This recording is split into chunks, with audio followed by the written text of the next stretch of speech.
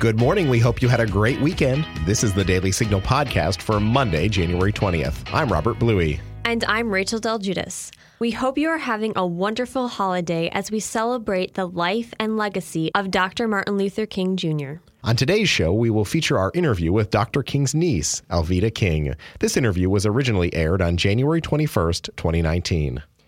And we also take a few moments to listen to the speech that changed history.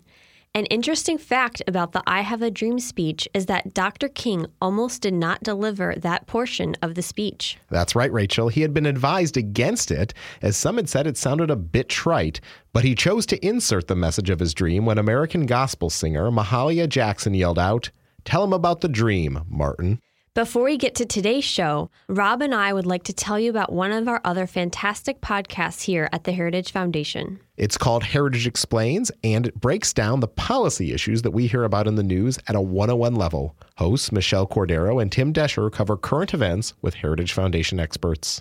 For example, what's going on with impeachment? How bad is San Francisco's homeless problem? And how will Iran respond to President Trump's latest move? Heritage Explains offers quick 10 to 15-minute explainers that bring you up to speed and are entertaining.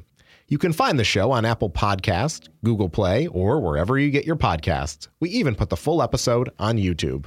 Now stay tuned for today's show. Coming up next. We're joined on the Daily Signal podcast today by Alveda King, the niece of civil rights leader Martin Luther King Jr. Dr. King, welcome. It's an honor to speak to you again. Well, it's always wonderful to speak with the Heritage team, and to everyone who's going to see or listen to this, hello, everyone. Wonderful. Well, as we celebrate Martin Luther King Jr. Day today, I want to ask how your uncle has shaped our culture in America on issues like civil rights and your own life. Martin Luther King Jr. was born 90 years ago in Atlanta, Georgia, as what was known as a Negro little boy. And of course, he grew up in a time when the South especially was segregated and all of that. However, he was raised by parents, one whose grandparents were slaves and one whose grandparents were from Cork, Ireland. And so as in that marriage, they saw every human being as a person of worth and dignity. They raised all three of their children that way. One was my dad, Reverend A.D. King, my Aunt Christine King Ferris, and Uncle M.L., Reverend Dr. Martin Luther King Jr. So that was his worldview from birth, and he left as a legacy that same worldview. Are there ways today that you think society, media, or even others have misrepresented your uncle's conviction on the civil rights issues?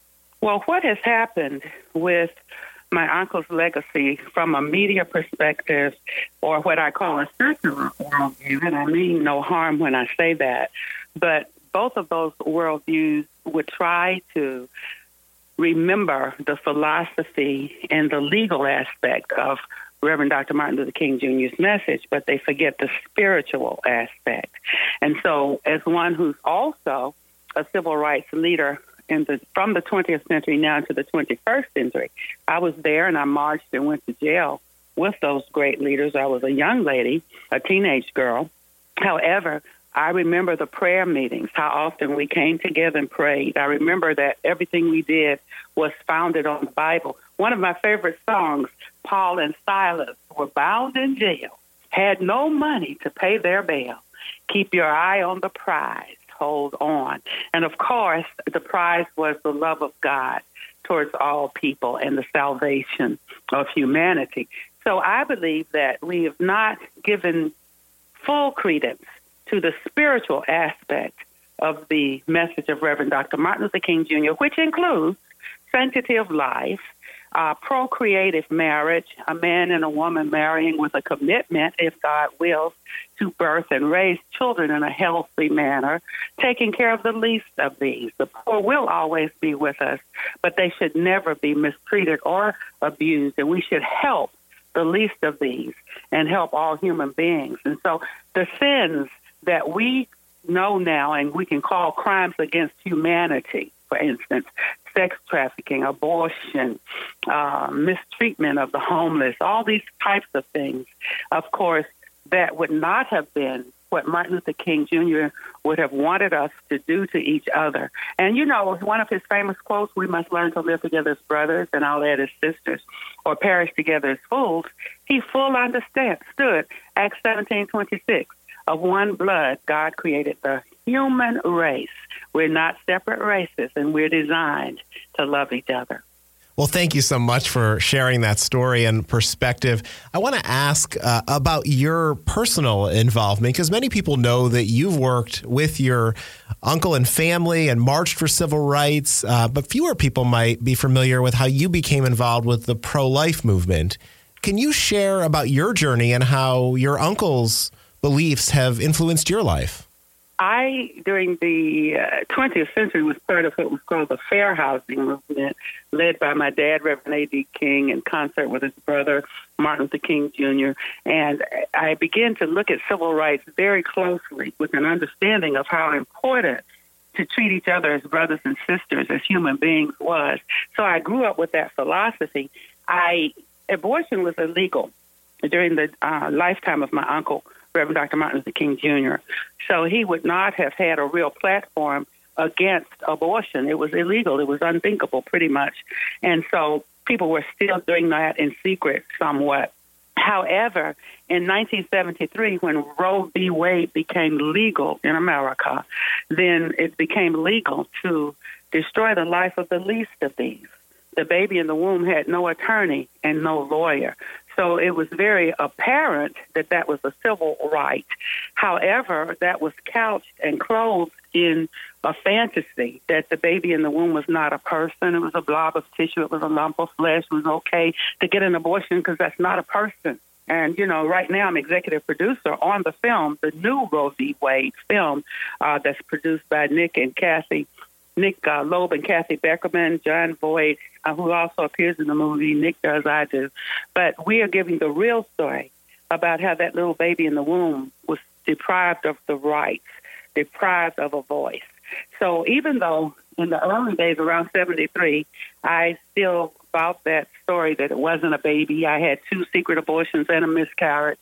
But in 1983, when I became born again, I realized that these were human beings, including my babies who are in heaven. And I repented of all of my sins, and I became a voice for life.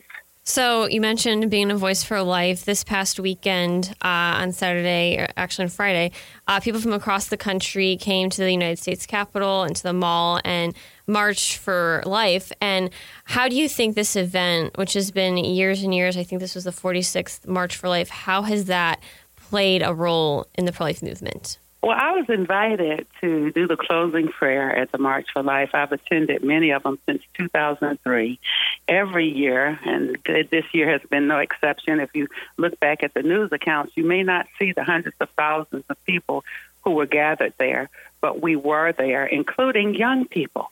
And every year we come and we march for life, and this year has been no exception. Well, thank you for sharing that. Dr. King, I want to ask about, the state of race relations in America today. Rachel and I have the benefit of working for an inspiring leader in Kay Coles James here at the Heritage Foundation, who's absolutely. She shared with us her own experiences growing up in Richmond, Virginia, where she integrated as a young Black woman in all-white school and experienced incidents of racism in her own life. And I think we continue to have that today. I think very few people would dispute that. What is your advice for overcoming some of those challenges and having a conversation where people may better be able to understand each other and the different perspectives that they might have growing up?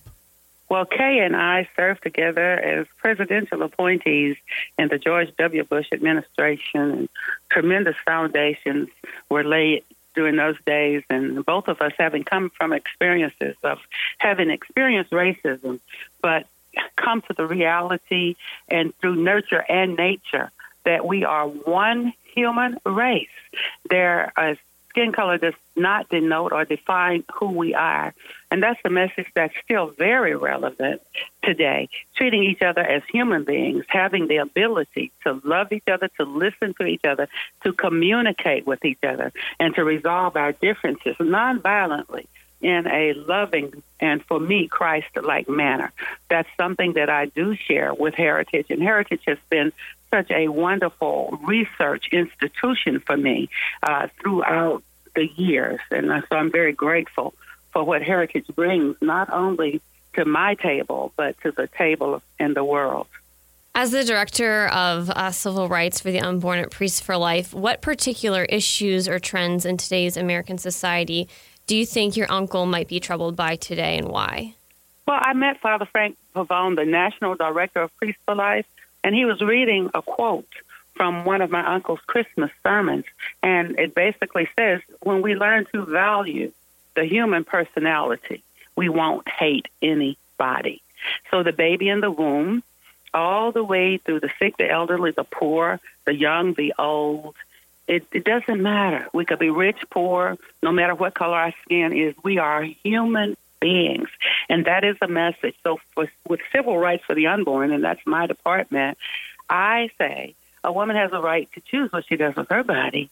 The baby's not our body. Where's the lawyer for the baby? How can the dream survive if we murder the children?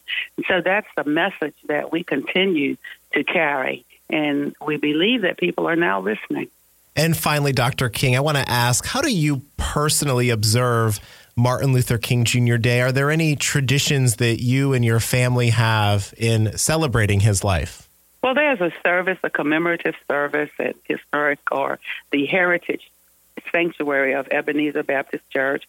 I'll join members of my family there. A day on and not a day off, a day of service and loving and serving others is very important. And I believe that if we continue to work together as human beings, one blood, Acts 17:26, I believe we will continue to overcome some of the obstacles that often try to beset us. But we do keep pressing on towards the mark of our high calling in Christ Jesus. Are you looking for quick conservative policy solutions to current issues? Sign up for Heritage's weekly newsletter, The Agenda. In The Agenda, you will learn what issues Heritage scholars on Capitol Hill are working on, what position conservatives are taking, and links to our in-depth research. The Agenda also provides information on important events happening here at Heritage that you can watch online, as well as media interviews from our experts. Sign up for The Agenda on heritage.org today. Heritage Foundation President Kay James wrote this about Martin Luther King Jr. I often think of Dr. King's words, especially when confronting the problems that continue to plague our great nation: education inequality, welfare dependence, family breakdown, the loss of faith, and the coarsening of our culture. If Dr. King could be with us today, would he applaud us for realizing his vision, or would he urge us to press on? In my heart, I know it would be the latter. Well, we're going to take a moment now to listen to the powerful words and inspiration of Dr. King's I Have a Dream speech, delivered on the steps of the Lincoln Memorial in 1963. I am happy to join with you today in what will go down in history as the greatest demonstration for freedom in the history of our nation.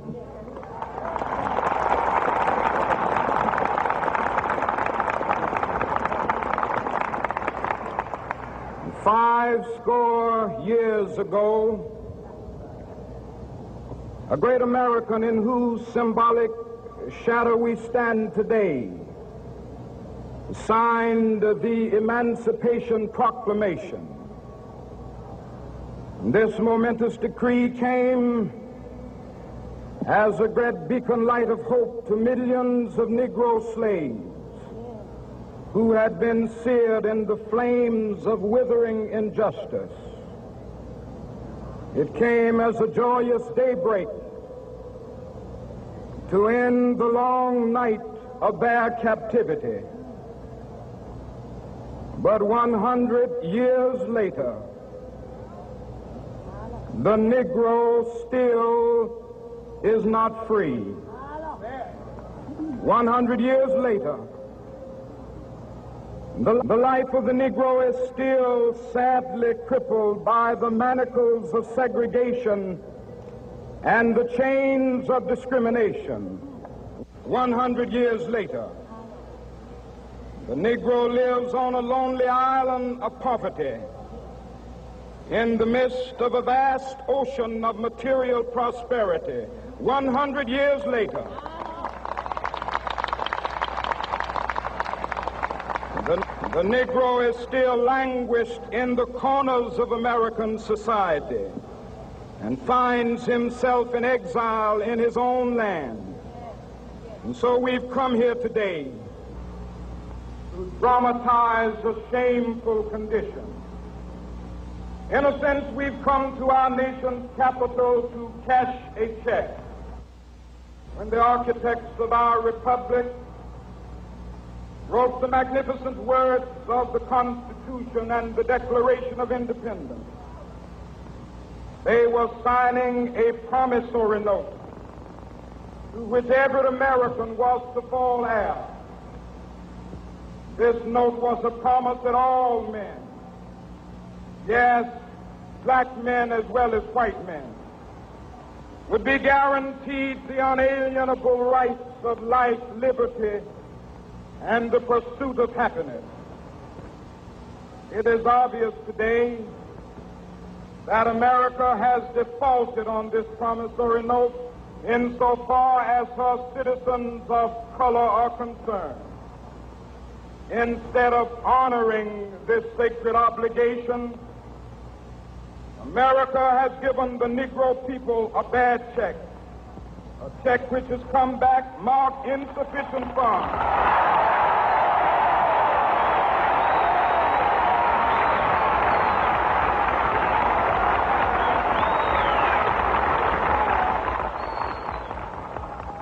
But we refuse to believe that the Bank of Justice is bankrupt. We refuse to believe that there are insufficient funds in the great vaults of opportunity of this nation. So we've come to cash this check, a check that will give us upon demand the riches of freedom and the security of justice.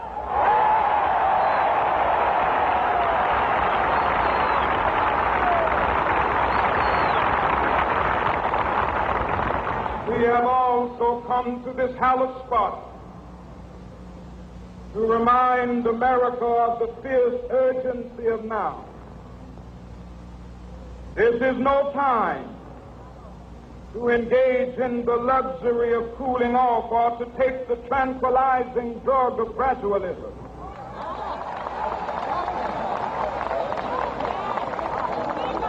Now is the time to make real the promises of democracy. Now is the time to rise from the dark and desolate valley of segregation to the sunlit path of racial justice. Now is the time to lift our nation from the quicksands of racial injustice to the solid rock of brotherhood. Now is the time to make justice a reality for all of God's children. It would be fatal for the nation to overlook the urgency of the moment. This sweltering summit of the Negro's legitimate discontent will not pass until there is an invigorating autumn of freedom and equality. 1963 is not an end, but a beginning. Those who hope that the Negro needed to blow off steam and will now be content will have a rude awakening if the nation returns to business as usual.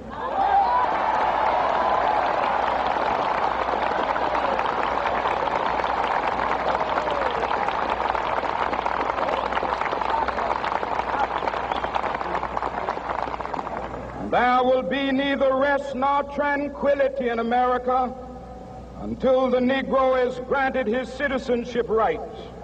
The whirlwinds of revolt will continue to shake the foundations of our nation until the bright day of justice emerges. But that is something that I must say to my people who stand on the warm threshold which leads into the palace of justice. In the process of gaining our rightful place, We must not be guilty of wrongful deeds. Let us not seek to satisfy our thirst for freedom by drinking from the cup of bitterness and hatred.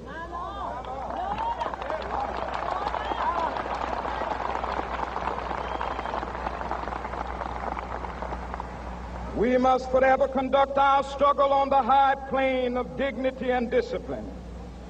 We must not allow our creative protests to degenerate into physical violence. Again and again, we must rise to the majestic heights of meeting physical force with soul force. The marvelous new militancy which has engulfed the Negro community must not lead us to a distrust of all white people. For many of our white brothers, as evidenced by their presence here today, have come to realize that their destiny is tied up with our destiny.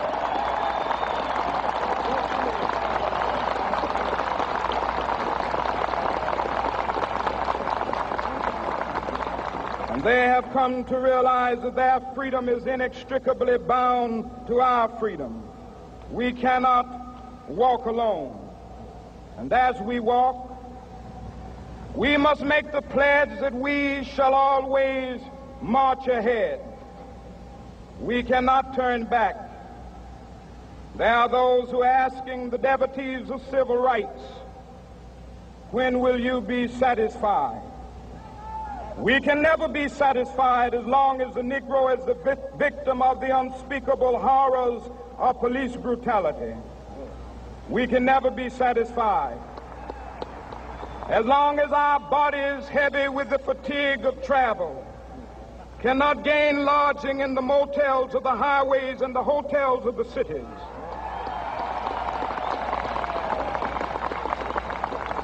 We cannot be satisfied as long as the Negro's basic mobility is from a smaller ghetto to a larger one. We can never be satisfied as long as our children are stripped of their selfhood and robbed of their dignity by signs stating for whites only.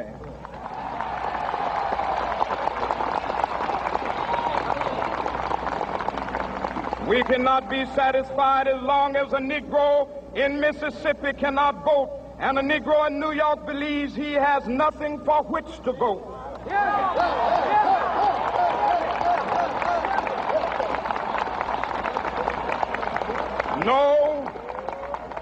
No, we are not satisfied, and we will not be satisfied until justice rolls down like waters and righteousness like a mighty stream.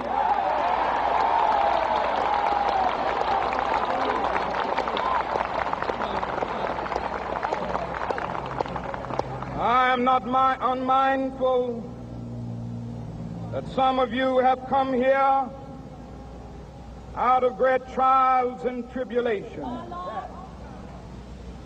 Some of you have come fresh from narrow jail cells.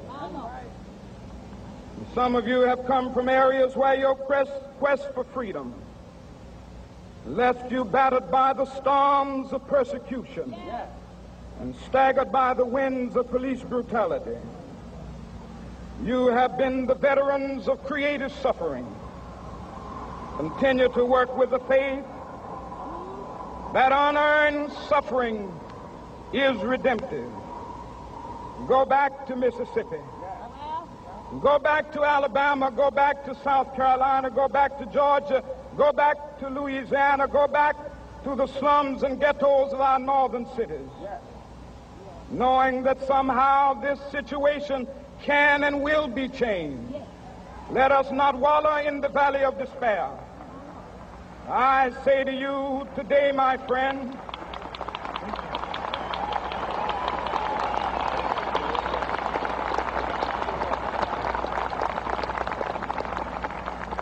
so even though we face the difficulties of today and tomorrow, I still have a dream.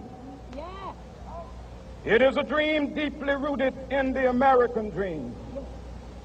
I have a dream that one day this nation will rise up and live out the true meaning of its creed. We hold these truths to be self-evident, that all men are created equal.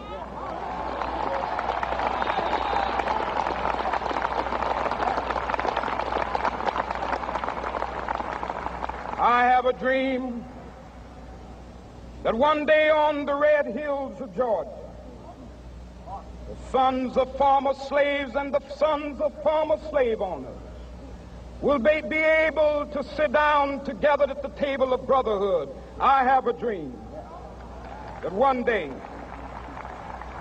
even the state of Mississippi, a state sweltering with the heat of injustice, sweltering with the heat of oppression, will be transformed into an oasis of freedom and justice. I have a dream that my 4 little children will one day live in a nation where they will not be judged by the color of their skin, but by the content of their character. I have a dream today.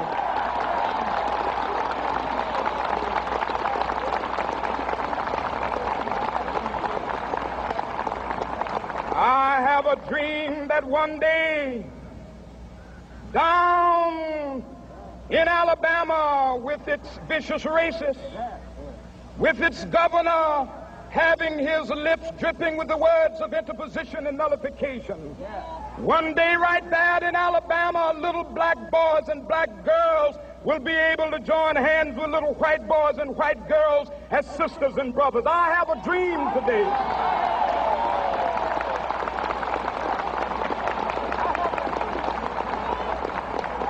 I have a dream that one day every valley shall be exalted, and every hill and mountain shall be made low. The rough places will be made plain, and the crooked places will be made straight, and the glory of the Lord shall be revealed, and all flesh shall see it together.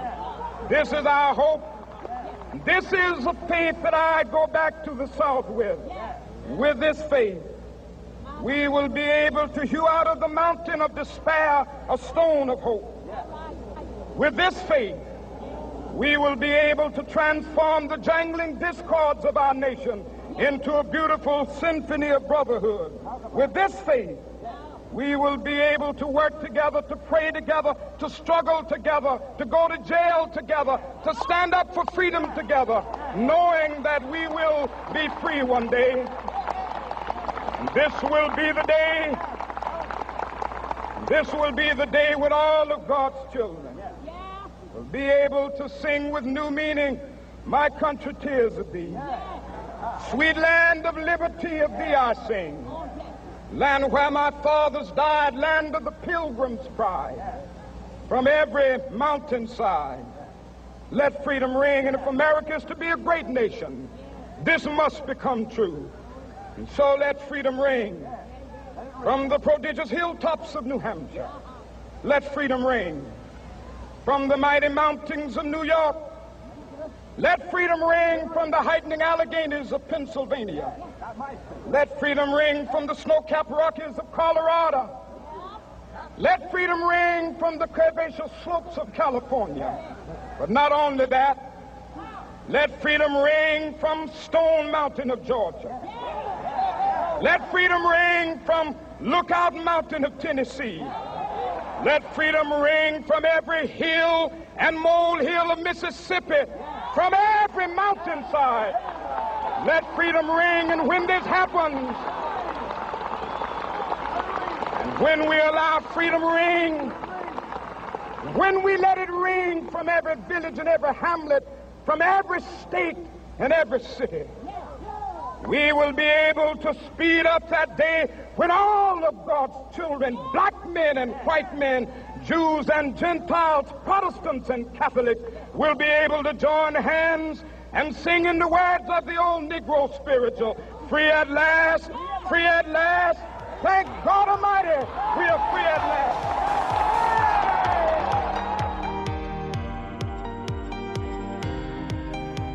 We're going to leave it there for today. The Daily Signal podcast comes to you from the Robert H. Bruce radio studio at the Heritage Foundation.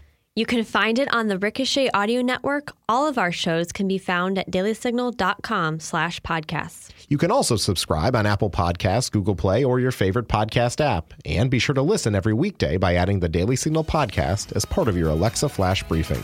And if you like what you hear, please leave us a review and a 5-star rating. It means a lot to us, and it helps spread the word to other listeners. Be sure to follow us on Twitter at Daily Signal and Facebook.com/The Daily Signal News. Have a great week. The Daily Signal podcast is brought to you by more than 500,000 members of the Heritage Foundation. It is executive produced by Rob Bluey and Virginia Allen. Sound design by Lauren Evans, Valia Rampersad, and Mark Guiney. For more information, visit dailysignal.com.